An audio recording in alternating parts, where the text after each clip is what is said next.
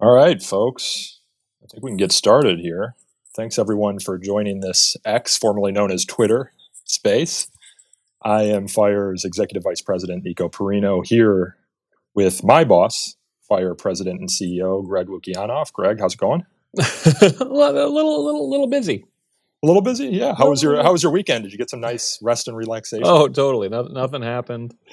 Yeah, it was kind of crazy, particularly after the Bill Maher thing on Friday. That was breakneck because I had to get home to my kid's birthday party. And then almost as soon as we got home, it all started up with the, University of Pennsylvania president stepping down. And it's been just madness. Honestly, it's been madness ever since the hearings last week.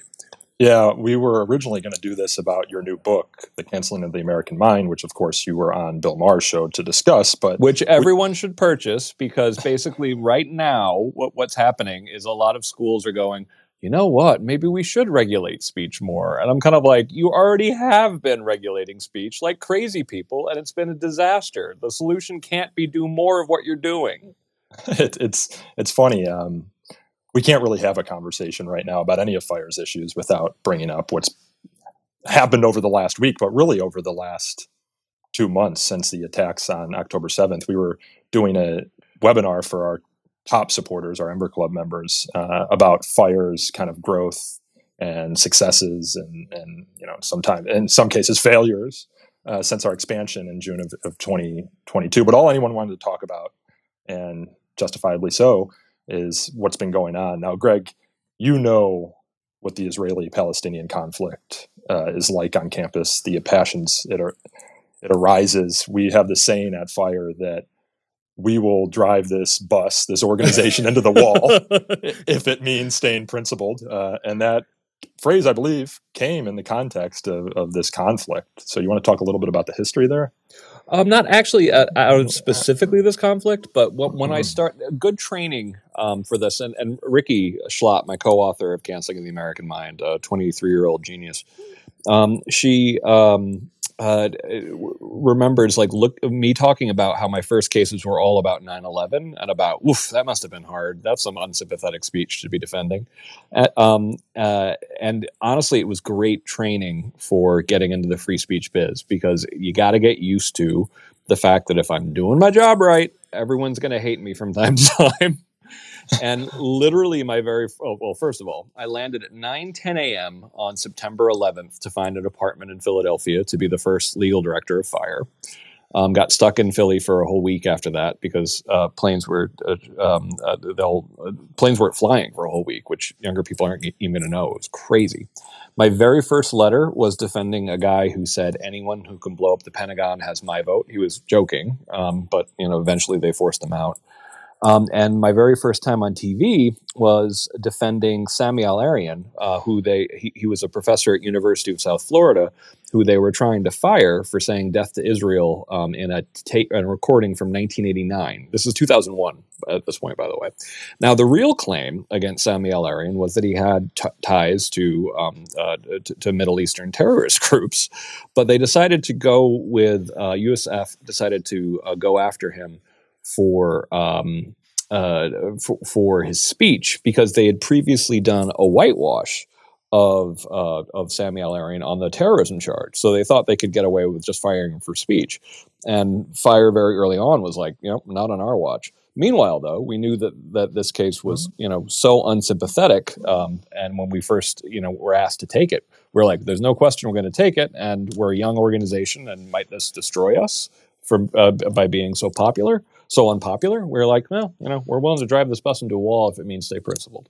Yeah, I mean, defending the First Amendment can sometimes mean taking on really hard cases at its outer bounds. I mean, sometimes it requires defending offensive, vile, bigoted speech, but there is a long, proud tradition in America of principled civil libertarians defending our core constitutional rights in the most difficult of circumstances. I made a movie, Mighty Ira, excellent movie, award-winning movie. Award-winning movie. My colleagues and I worked on that for a number of years. Folks who don't know, Ira Glasser is a former executive director of the ACLU, a non-lawyer, in fact. And while the Skokie case was going on, he was the director of the New York Civil Liberties Union, which had the most Jewish members of any ACLU affiliate in the country at the time. He became executive director of the broader ACLU, the national ACLU, right at the tail end of the Skokie case. But I got to know in the process of making this film some of the lawyers and advocates in the late 70s who, Jewish lawyers and advocates who took on the Skokie case. That defended the rights of neo-Nazis to rally in Skokie, Illinois, then home to, I believe, about 6,000 Holocaust survivors. And why did they do it? Well, they did it because they knew that giving the government the power to censor is a greater danger than letting someone make a total fool of themselves in this case. And they were total fools, these neo-Nazis led by Frank Collin. But we're not here necessarily to explore the past. We are here to discuss the present, and I think we should maybe, Greg, just jump right into discussing that testimony that the three college presidents, the presidents of MIT, Harvard, and Penn, made in Congress last week. I mean, what are your top line thoughts? And we can kind of dig in from there. I'll put my various hats on. One, as a lawyer, all I could ask myself was who on earth prepped the presidents of Harvard and Penn. I just thought that they really didn't know how to conduct themselves during it. They sometimes got the answers right, but not in a persuasive, convincing, compassionate, compelling way. It just seemed like they just totally flubbed it. Now, so partially just from a competency standpoint, I thought it was a little bit painful. From an answering question, I mean, the fact that they're constantly asked for a yes or no answer by Stefanik on whether or not speech advocating for genocide is protected, yes or no.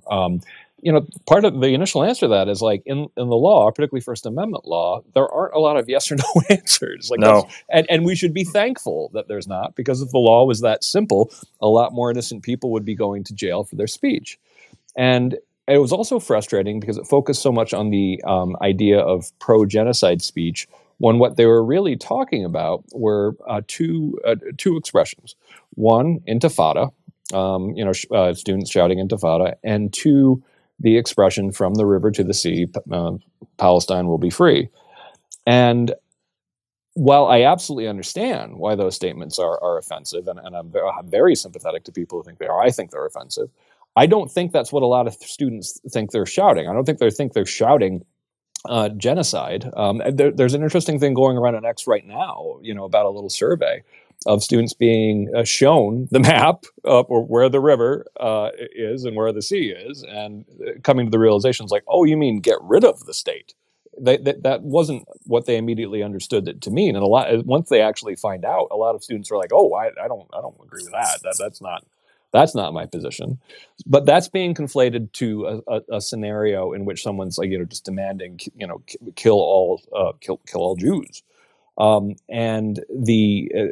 it's been frustrating that it's happening at a more of an abstract level when the speech in question, shouting intifada and from the river to the sea, is clearly protected. However, one thing that's worth saying, and this is what they were getting at with context, can you have a situation where someone's shouting intifada where it is part of a true threat, or is part of a pattern of discriminatory harassment, or even part of a pattern of incitement? Absolutely. But it does require more. It requires, people have given me the example of, surrounding students and surrounding Jewish students and shouting "kill all Jews." Well, the standard for threats is, would a reasonable person under the circumstances believe that they were in imminent harm of bodily injury or death?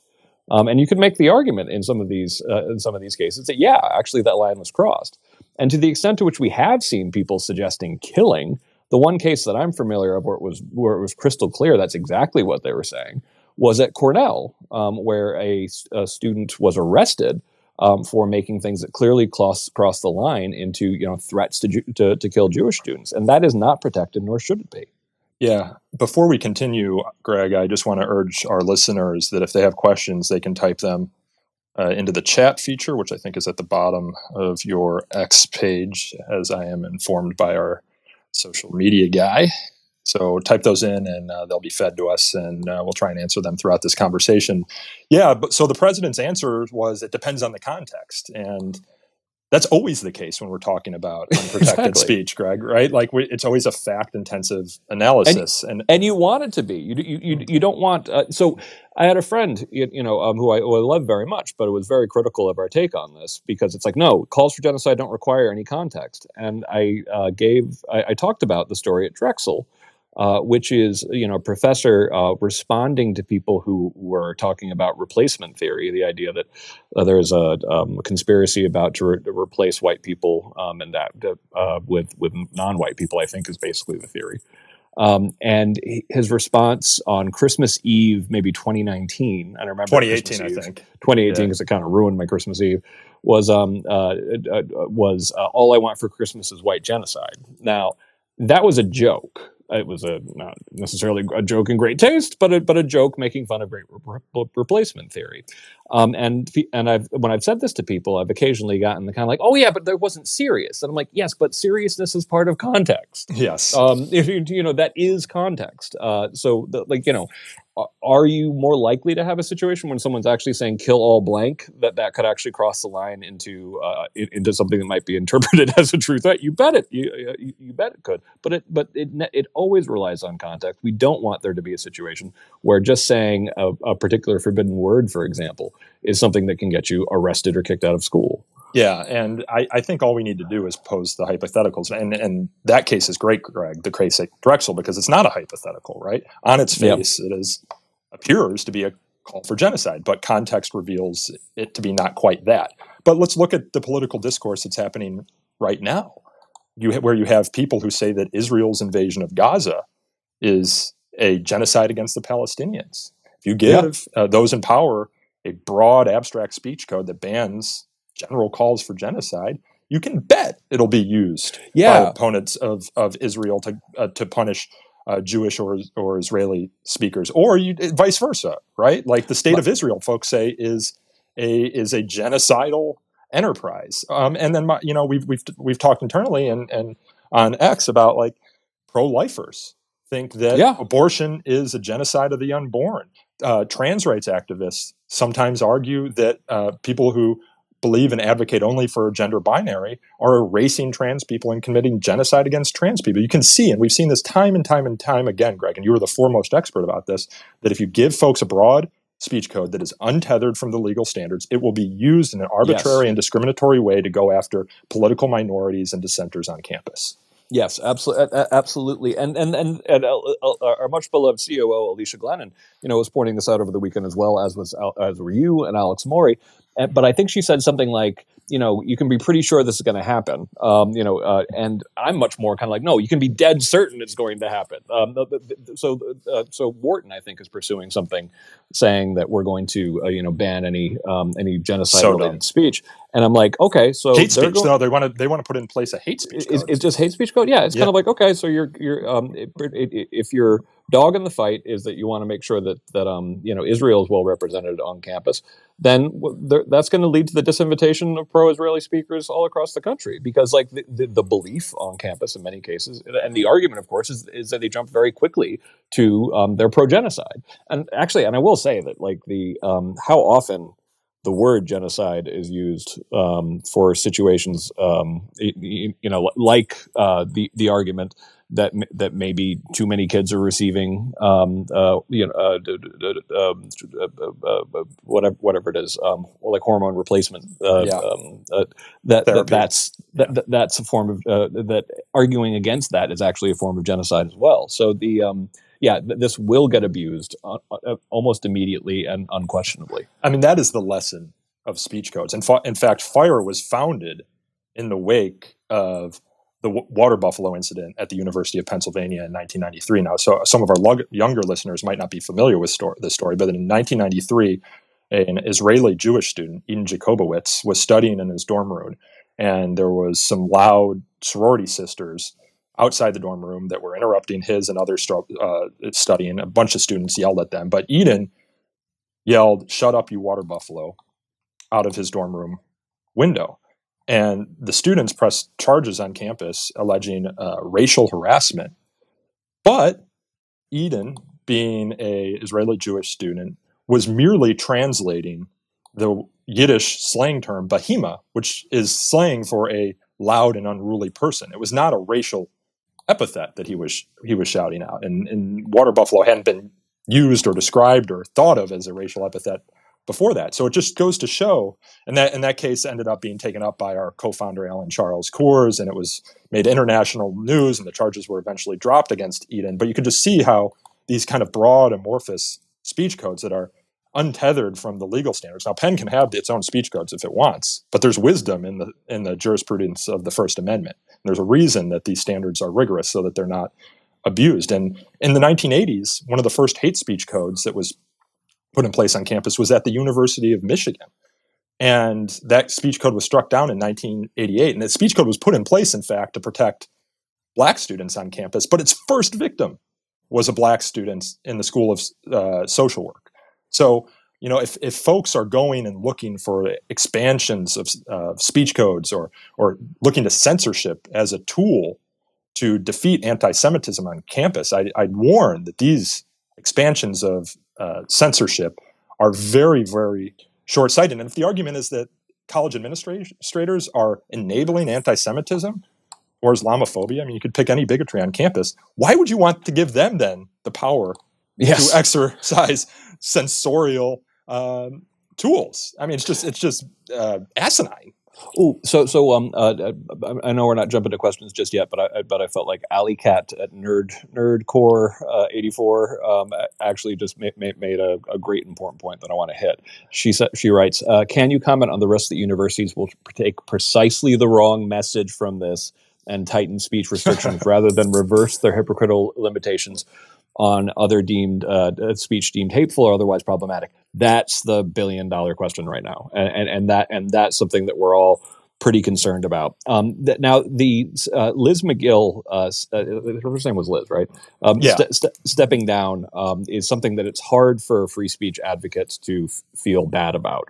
Penn very much earned its next to bottom status for free speech in the FIRE free speech rankings in our very rigorous evaluation of 13 different factors to figure out, how good schools are doing on free speech. And folks can check that out at rankings.thefire.org if they want. Yes, absolutely. Please do. And of course, after all this stuff happened, after she sort of embarrassed herself in the testimony, she decided to go public with the idea that we need to delink the standards from the Penn's policies from constitutional standards. And that would be a complete disaster. It's honestly one of the scariest things from a free speech perspective I've heard come out of the mouth of an elite college president. And so when she stepped down, there can be no way we can sort of lament this. Also, some of the people who are demanding that she step down, at least what they're proposing on paper, is the idea of debureaucratizing universities dramatically, which I think is kind of the only way to protect speech. So, we have some qualified hope when it comes to Penn. I'm a little bit more worried about what happens if Claudine Gay is forced to step down. Although Bill Ackman, I got to give it to him, he makes a hell of an argument for her stepping down. Something that is very persuasive, unfortunately, that includes her bad record on free speech, like her role in not standing up for Ronald Sullivan at Harvard several years ago. This was a guy who who actually briefly was part of the team that represented Harvey Weinstein. Now, to people who hear that, who aren't lawyers, there might be a little bit of like, well, yeah, you shouldn't work anywhere if you represent that lowlife. That is not the way lawyers think about that kind of thing. And what enrages me, that's a pretty strong word, but I'm still mad about it at Harvard, is what they needed to do in that circumstance. Because one of my best friends from law school, one of my groomsmen, is a public defender in San Francisco. We don't think of that as like, oh, that's kind of okay if you want to do that. It's kind of gross that you defend guilty people. No, we think of that as noble. Defending odious people, saying that even guilty people need good representation is something that actually we consider noble and commendable in the law. And because Harvard never said that, and this is one of the things that Harvard has screwed up time and time again, like failing to actually come out strongly in favor of people like Carol Hooven or Ronald Sullivan. And so I understand the skepticism of Claudine Gay, and I know that, but I will say this: unlike Magill, Claudine Gay came in and initially said a lot of good things about free speech, partially in response to their bottom of their dead last finish in the FIRE rankings. And also engagement with the new academic freedom group at Harvard. Yeah, we see some things that make us a little bit hopeful for Claudine Gay. And if she ends up stepping down, the fear is that will be interpreted as saying, no, you didn't clamp down on freedom of speech enough. Now, but to be clear, no matter what happens at these universities, FIRE is available to for people who want to reform, about ways to reform, to make the environment better for free speech. Because there was this absolutely awful article over the weekend from University of Pennsylvania professor who's supposed to be in charge of academic freedom and free speech, making the now 60-year-old argument that we have to, the problem on campus is too much free speech. It's like, no, most of the things that people are pointing to as problems are the result of censorship, like screaming at each other rather than constructive dialogue is part of the problem of cancel culture. It's something that we make ad nauseum, in Canceling the American Mind. It doesn't really make you nauseous. It's a delightful book. And at the same time, like, a lot of what they're pointing to is actually stuff that they should have been prohibiting anyway. So one of the things that Ackman points out are actual disruptions of classes. No, you don't. You should not be tolerating that. You should not be tolerating shout downs. You should not be tolerating actual incitement, threats, or harassment, vandalism. Certainly, some of the assaults that we've been seeing, because of course, grabbing someone is assault, that should not be tolerated. But the problem is not on campus that there is too much free speech. That's ridiculous.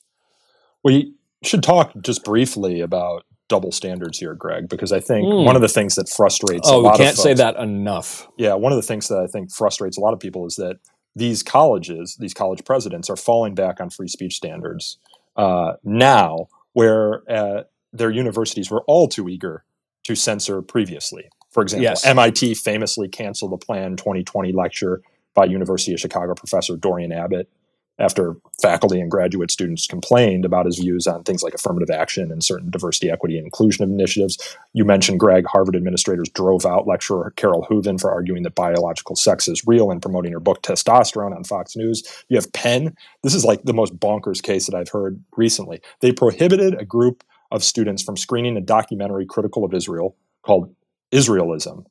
And the students decided they were going to go ahead and screen it anyway in an act of civil disobedience. They got a faculty member at, I think, like the Middle East Studies Center to reserve the room for them because the university wouldn't give it to them on their own. The leader of that faculty center had to resign as a result of it. And the students, again, in an act of civil disobedience, screened it anyway. To think about that on a college or university campus, to screen a documentary and have a discussion about it needs to be an act of civil disobedience is absurd. And then, of course, you have all these cases where you have got schools like UCLA putting out guidance that says asking someone where they're from is a racial microaggression. You have Harvard that says that fat phobia is a form of violence. You have schools where it's silly things like distributing sushi in the school dining hall is a form of cultural appropriation. Doing yoga is cultural appropriation. It's like there's all this like little speech policing that's going on all over the country. So you can understand people are frustrated then when they hear what they believe should be unprotected calls for genocide, and the college and university presidents fall back on freedom of speech arguments. But the argument is not when colleges and universities are exercising double standards and being hypocritical to censor more speech. No, it's the answer is to end the censorship, end all of the silly censorship and hypocritical double standards that have existed for decades. Yeah. Now, a commenter just said, but consistently enforced hate speech code laws are far better than inconsistently enforced ones. No, none of them are good.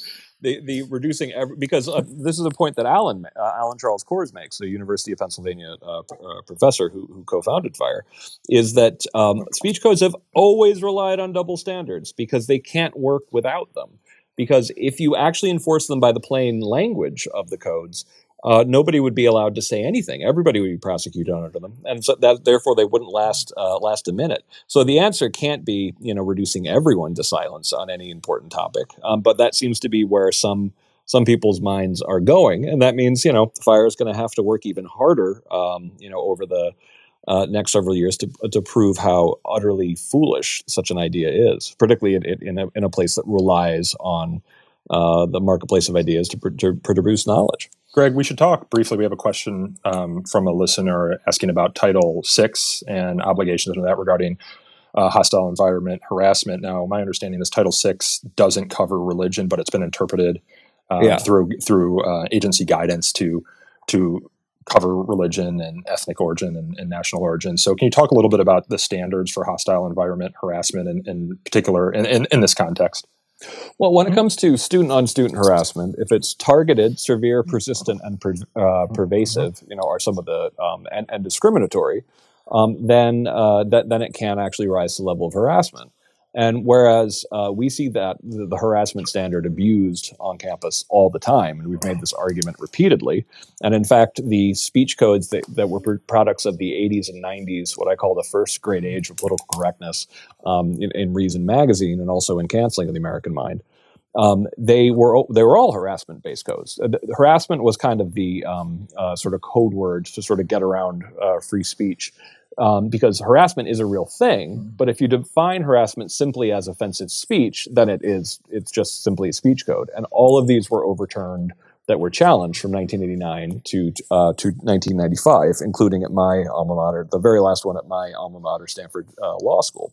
But we do absolutely, and have argued consistently that severe, persistent, targeted, and pervasive targeted discriminatory harassment is something that can and should be punished. And whereas a lot of times we've seen that invoked in situations that come nowhere close to the line, we're seeing a lot more situations where it comes a hell of a lot closer to the line lately. I mean, the ugliness of some of the interaction we're seeing on campus, including things like the true threats at Cornell, and students actually being grabbed or trapped in libraries. That's none of that is protected, nor should it be. We have a question here from a listener. Is there a university that you can use as an example of the right way to handle the current tumultuous Israeli-Palestinian discourse, who is excellent excelling at promoting free speech? I was actually on Jake Tapper on Friday debating this issue with Fred Lawrence who was a former president of Brandeis, and I was talking with Jake either before or after the appearance, and he's a trustee at Dartmouth. He was talking about some of the things that the new president at Dartmouth is doing. Yeah. He was saying that they haven't seen, excuse me, some of the conflagrations that some of these other campuses have seen. He believes in part because of the efforts by the president and everyone at the top of that administration to set up opportunities for civil discourse across lines of difference.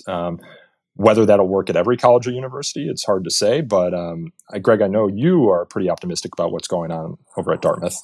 I have great hope there, and I say that very cautiously because I've had hope in other universities before and have been bitterly disappointed. But at the same time, I think University of Virginia is trying hard to be good on free speech, and they actually ended up in the top 10 of our campus free speech ranking, one of the only well-known elite schools to do that. University of Chicago does well. But some of the stuff that Dartmouth is trying right now, I really like it. And the idea of opening up from day one, something like we've been advocating from the beginning, not saying here is your bias-related incident hotline to call and report your fellow students and professors for saying offensive things, to set them up initially to be kind of like, listen, understanding the world is difficult. Truth is very hard to attain. It's a never-ending process. Read Jonathan Rauch. It's something that it's never actually finished, and it's always up for continuing debate and refinement, and you'll never be done. And one of the things that one of the many things I think Dartmouth is doing right is that they started having serious dialogues about Israel-Palestine months ago.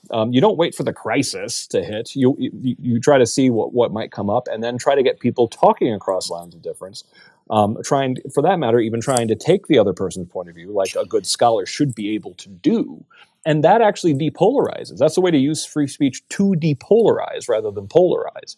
Because it's really hard once you've taken someone else's perspective or know them better, or at least argued with them face to face, to think that your opponent must be stupid or evil. Something else that I thought was pretty clever that Dartmouth is doing is they're doing a lot more co-teaching with professors who don't see eye to eye on various topics. This is something that I know Cornell West and Robbie George did very effectively at Princeton.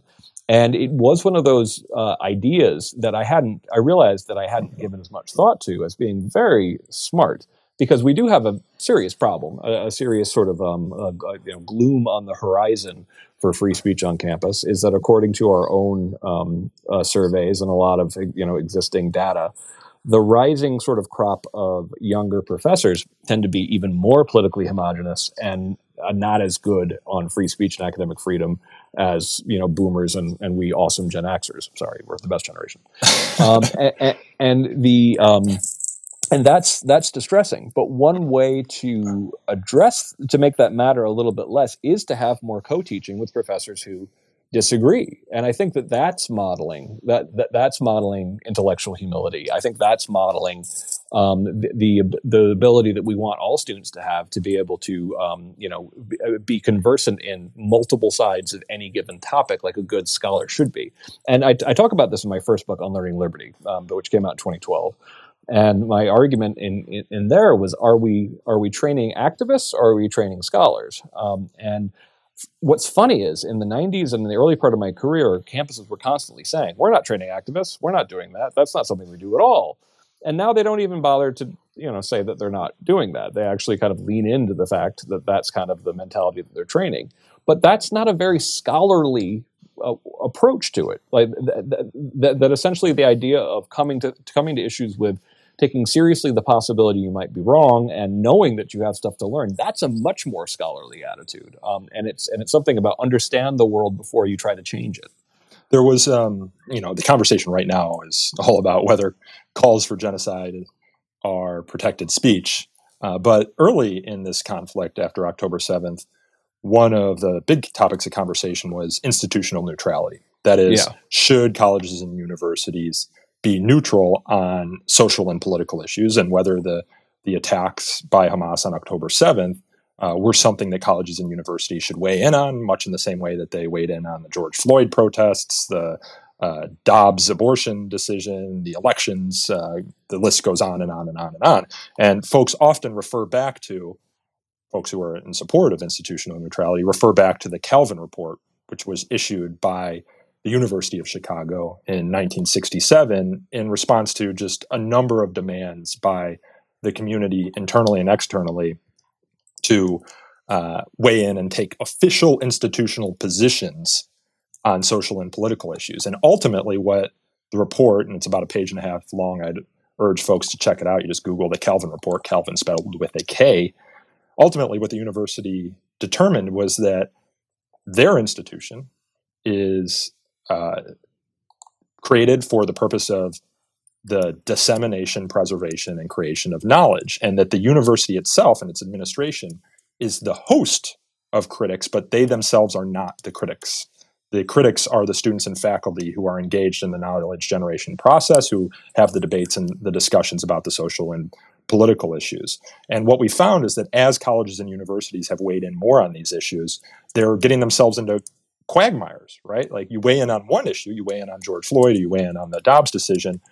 You can expect that if you don't weigh in on, say, the attacks on October 7th, that people are going to impugn political motivations for not doing so.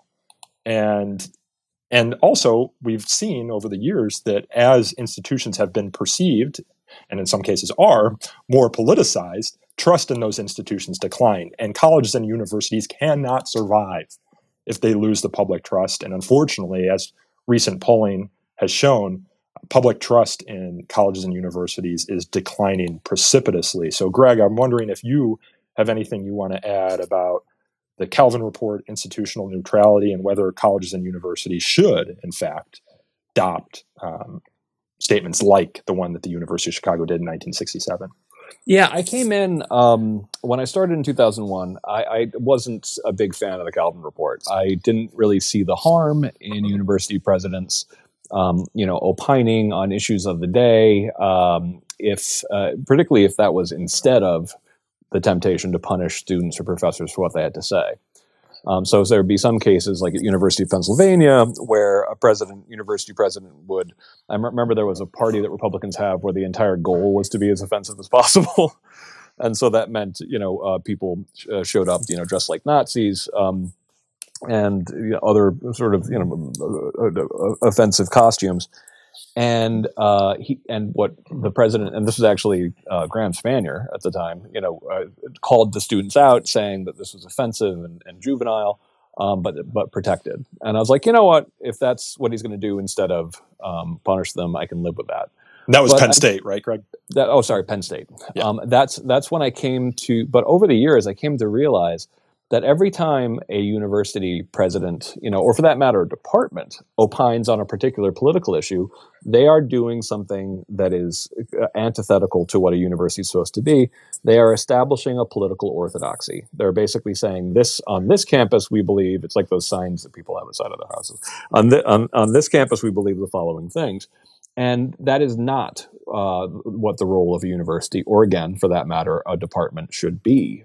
That essentially they should be hosts to the critics, not the critics themselves, as the Calvin Report says. So I've become very pro Calvin Report, but I think it's a good beginning. It's not nearly enough. And also, when it comes to the timing of the discovery of the Calvin Report for some of these schools, October 7th happened, utterly horrifying attack.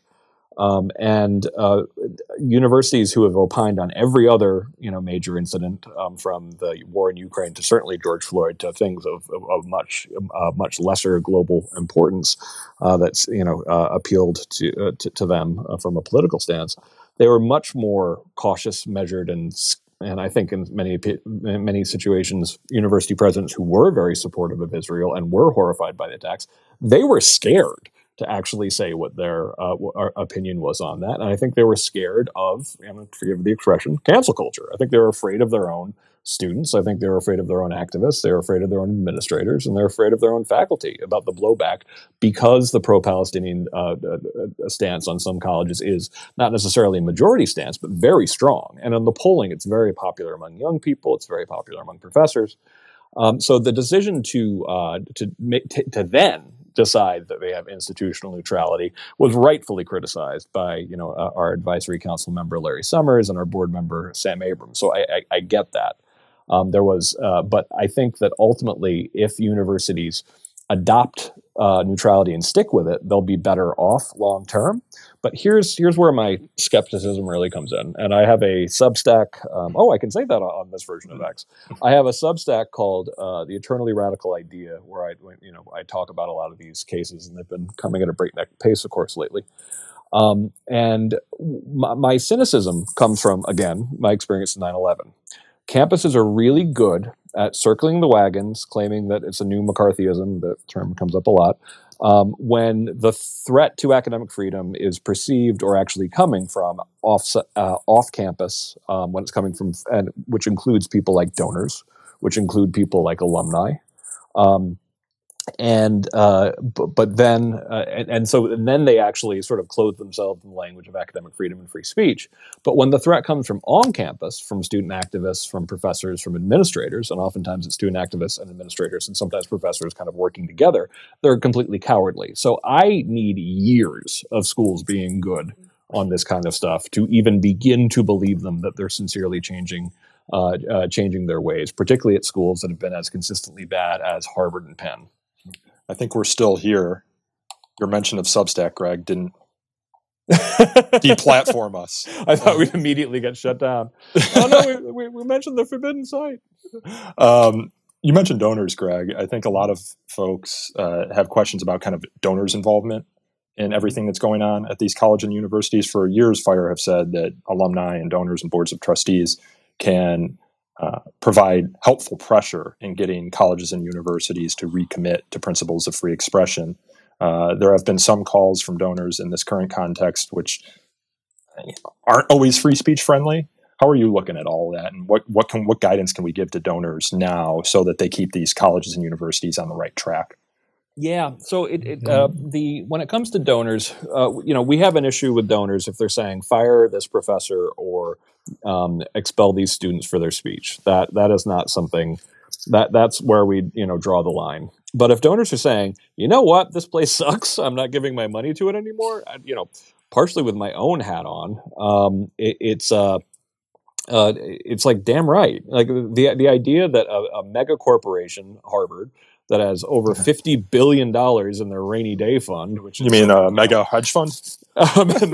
Mega hedge fund needs your $100 million, is crazy. And give that give that money to fire, give that money to University of Austin, give that money to what Sal Khan is doing with School USA to actually figure out ways to actually invest in other things in the meantime. Don't let them say, "Oh, we will fix this." Keep your money until they have fixed it and shown they have fixed it for a while. Or build new institutions. Institutions. We desperately need that. So I think that the universities have become too reliant on the idea that they're kind of almost owed this ridiculous amount of extra money. I remember when I was at Stanford, when we would get alumni pledges, and one of my friends looking at me kind of like, Walmart doesn't ask me for extra money. And I think Walmart has less money than Stanford. I think that donors can play a very positive role. I think that they should be pushing, and we are here and happy to help. And I think that some of the steps that need to be taken are painful. I think that it's going to be very difficult to fix the free speech problem on campus without fixing the hyper-bureaucratization problem. I say this over and over again. They're very closely related. But I think now there's enough skepticism about what's going on in higher ed that I think real reform is possible. And meanwhile, kind of like it's interesting for me because writing Canceling the American Mind, talking about all these cases, talking about how dysfunctional the way campuses have taught us to argue, to win arguments without winning arguments, about all these rhetorical fortresses, as we call them in the book, that they've set up that will never get you anywhere near truth. It left me pretty, frankly, depressed and anxious, about the book coming out, because it made me feel pretty bleak about the potential future for higher ed. And even though things are looking pretty bleak right now, at least I'm getting the sense that people are waking up to, oh wow, this is as crazy as maybe Haidt and Lukyanov and Fire have been saying for a long time. So as I said on Bill Maher, welcome to the party. Yeah, well, you got talking about some potential solutions there, Greg. You got talking about the debureaucratization. We talked a little bit about building new institutions, which I know is one of Barry Weiss's big bugaboos at the moment. It reminds me of the Sam Rayburn quote, Sam Rayburn being the old Speaker of the House in Congress, who said, any jackass can kick down a barn, but it takes a good carpenter to build one. I think we need more good carpenters at the moment. But I think, and I'm hopeful that this, Greg, this moment will help universities rediscover their missions. And Fareed Zakaria talked a little bit about this on his program over the weekend, and he had a clip that went viral. It's about 5 minutes that kind of encompasses what his opinion is the main problem with colleges and universities. And he says that universities have supplanted the truth-seeking function of a university with social justice causes and DEI efforts. And I know your co-author on The Coddling of the American Mind, Jonathan Haidt, talks a lot about the telos of a university. What is the core purpose of a telos of the university? And he talks about how universities can only really have one core purpose, just kind of like a planet only has one axis that it can spin on. And if you try and spin on multiple axes, multiple teloses, things get all jiggered up, right? Piggly. Yeah, I was trying to figure out a good silly word to describe that. But we've seen it in some of the conversations surrounding the most recent issue, that every challenge is also an opportunity, right? You said you're going to need years to see whether that one plays out, but what are you thinking about the missions of colleges and universities at the moment? I think that there has been that a lot of university presidents seem almost uncomfortable with saying that the role of this university is truth-seeking. And they talk about multiple other things, many laudable things like diversity and inclusion. But at the same time, and this was a very strange thing to have to explain to it's not going to sound a very nice way to put it, but to educated people, that I dealt with some activists, friends of mine, who didn't understand what Haidt was saying. It's like, no, we want to serve both truth and social justice. And the problem is that you already think you know what social justice is. You already think you know what tree to push against, what the agenda should be. That's certainty. That's unscholarly certainty. You're starting with assumptions about what it must look like. Intellectual humility is saying maybe we're wrong about all this stuff. Alice Dreger, in her great Galileo's Middle Finger, makes the point that truth is a necessary precondition to social justice. But it's not the function of the university to figure out social justice. It's to figure out what the world actually looks like, which is surely a difficult enough task. And by the way, if you have preconceived notions of what it must look like, you're going to get an increasingly distorted picture, which is, I fear, one of the things that's happening right now. It's one of the reasons why people don't take many academic experts as seriously as they once did, is because they sense that in some cases they'll place ideology above truth seeking. And unfortunately, I've seen indications of this all throughout my career. I've seen a lot of scholars actually making the argument that essentially, there's this amazingly bad book written by two AAUP, American Association of University professors, called "It's Not About Free Speech." And during one of the worst threats to free speech and academic freedom I'm familiar with since the law has been established, the worst threat. We talk about, over 200 professors being fired, which is twice as many as professors that we know of were fired, that we knew at the time of McCarthyism. We're dealing with a very serious situation. And there are people actually arguing that we have to actually now limit academic freedom to anything that might present white supremacy. And in the course of making that argument, they actually argued that they meant the CRT version of white supremacy, which is basically anything that they disagree with. So I think that universities have strayed very far from the idea that truth-seeking is their function, and we need some bold university presidents saying that is first and foremost what we're here for. We are here for promoting inquiry and taking seriously the search for truth by slashing away at falsity. Yeah, I want to remind folks we've got about 15 minutes left here. If you have questions, please put them in the chat, and our social media guy will feed them on over to us to answer. Greg, you talk a lot about epistemic humility, and it reminds me of an experience I had when I was in college at Indiana University, where this fundamentalist evangelical pastor, Douglas Wilson, came to campus. Folks who are familiar with him might know him from his nationwide tour with the late, in my opinion, great Christopher Hitchens, who had died in 2011, and Douglas Wilson came to Indiana University's campus shortly after his passing. And I'm a big fan of Christopher Hitchens, and this was my opportunity as a student at Indiana University to play Christopher Hitchens and to debate Douglas Wilson. But no sooner had he stood up to start talking that my fellow students at Indiana University started shouting him down. And I'll never forget a line he had as he was being shouted down. He said, "I always think I'm right, but I don't think I'm always right.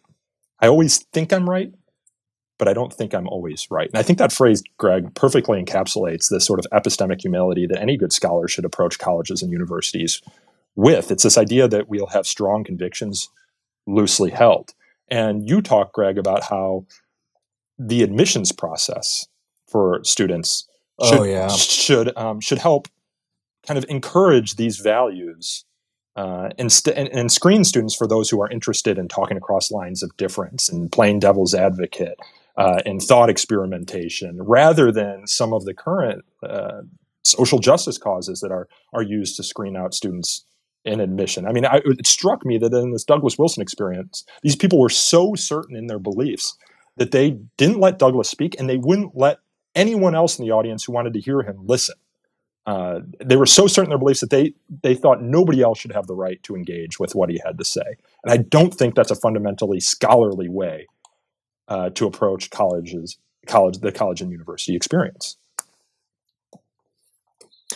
That's something that we oppose at every level are the political litmus tests. And although we focused on things like DEI statements as being obviously political litmus tests when it comes to hiring your professors, a lot of universities in their application process, one, they actually now require DEI statements, which can't help but be political litmus tests. We actually explain this in great detail in Canceling the American Mind.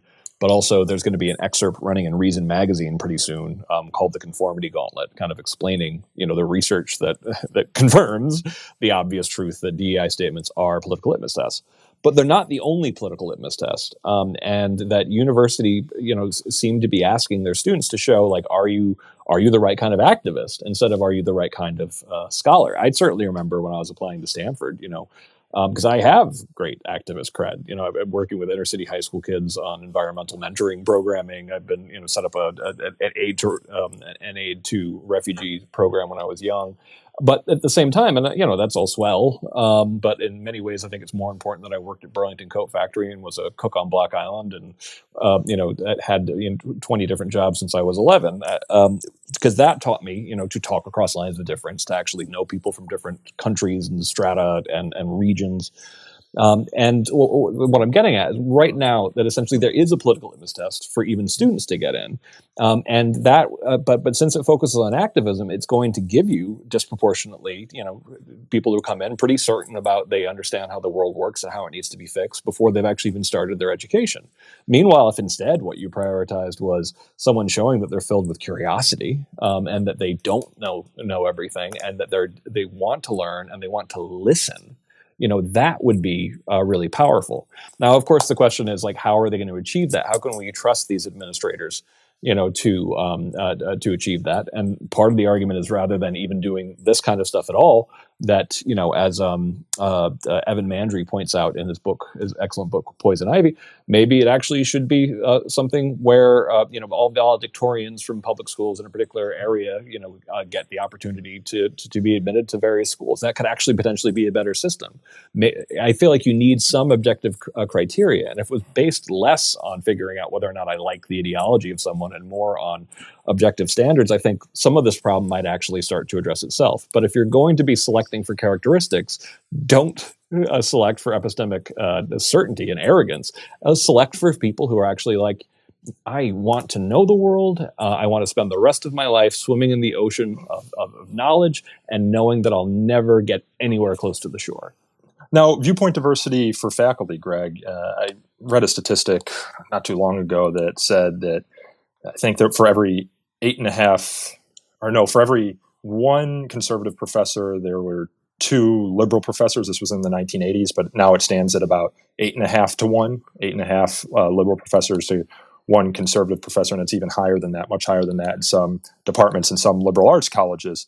What does the lack of viewpoint diversity on college campuses, what's the impact on freedom of expression and the search for truth? And if you would kind of speak to the impacts on polarization as well, and Cass Sunstein's work on the law of group polarization. Yeah, I had I got my best distillation of sort of explaining the relationship between group polarization and freedom of speech today that I retweeted. And I was talking about the hate speech laws that I'm told have not quite been passed in Ireland, but giving the example of what they actually did in France, because France passed hate speech laws, laws against anti-Semitic speech a long time ago. And by every measure, anti-Semitism has gotten worse in France since they passed them. And I don't think that's not only just in spite of the hate speech codes. I think it's partially because of it. Because, one thing I say is if you're fighting people who believe there's a conspiracy to shut them up, do absolutely nothing that looks like a conspiracy to shut them up. That plays into their paranoia. But also, basically what France was saying, since they don't seem to get that censorship doesn't change anyone's mind, is only talk to people who agree with you. So your plan is what? Have all the anti-Semites only talk to other anti-Semites, and then you're shocked that anti-Semitism gets worse? Obviously, you should have seen that coming. So group polarization is a very normal, natural, pernicious, common sense, psychological phenomena. When it comes to viewpoint diversity on campus, that's one of those issues where it's not, it's something that I very much agree with Jonathan Haidt about. That it's hard to be too optimistic about the future of higher ed if it just continues to get less and less politically diverse and more, politically pushed in one direction. Because in order to, fight that sort of intellectual certainty, that groupthink, you need some people going, actually, I think what you're saying is BS. I reject your fundamental premises. And let's hash it out. And so it is a question for us, can universities actually, fix themselves without committing to having greater viewpoint diversity? And it's very hard to see a way that they can do that. It's not, it's not an official fire position, but we do paint over this quite a bit. So that's one of the reasons why I kind of like the idea of having co-taught classes with people who disagree, because that would create a situation in which part of the requirement is to actually find professors who disagree with other professors to work in various schools. Well, as I said earlier in this conversation, Greg, every crisis is also an opportunity. And so, what do you see as the most likely path forward? Are you optimistic? Are you pessimistic? Just what is your psychological state right now? My psychological state is I think 2024 is going to be an incredibly polarizing year, no matter what, particularly with an election coming up. And I think that we're going to see an increase in cancel culture next year. I very much hope to be wrong. I think that there is a level of sort of skepticism about what's going on in higher ed to help potentially lead to positive changes there. And I really do think that it could, because even if it was just on cost alone and bureaucratization, the fact that universities have been putting people into tremendous debt while at the same time primarily focusing on growing their bureaucracies is something that every American should be pretty annoyed about. So I think that reform, this was unsustainable. It could not keep going this way, and we have to seriously address it at some point. So I have greater hope for meaningful reform now. Could that meaningful reform, though, go completely the wrong direction? I sure as hell hope not, but I once again offer, Fire's help and advice to make sure that it doesn't go in that direction. You ready for a nice, relaxing holiday season here, Greg? Oh yeah, no, I don't. I'm just getting ready to sip this cup of coffee. Nothing's going to happen. Some mulled wine might be better at getting through this current moment, but I think we're going to wrap it up here, folks. I wanted to mention, if you like what Fire is doing and you want to fight for the cause of free speech, we're building a free speech army. We launched a membership program earlier this year where you can become a Fire member, a $25 donation. You'll get a Fire membership card, invitations to exclusive events, and you can do that by going to thefire.org. There should be a button at the bottom that says become a member now, or if you just go up to the donate button at the top, it should siphon you in the right direction. But we're, again, trying to build a free speech army with a membership program. We already have over 10,000 Fire members, and we'd love to have more principled free speech advocates in our corner advocating for these timeless principles of free speech, academic freedom, freedom of the press, and frankly, the just basic right to be who you are and to speak your mind. I should also note that this conversation we will run as a podcast on my podcast called So to Speak, the Free Speech Podcast. If you enjoy conversations like this, we host conversations like this on a multitude of topics every other week. You can subscribe wherever you get your podcasts. And also, do not forget, buy Greg's new book, Canceling of the American Mind. He's out there doing a ton of media about it. It couldn't be more relevant to this current moment. Greg, do you have any last thoughts before we sign off? That it makes a great stocking stuffer for people who assured you cancel culture is a hoax. All right, folks, thanks for tuning in. We appreciate all of your listening and support, and we'll talk again soon. Absolutely. Great chatting with you.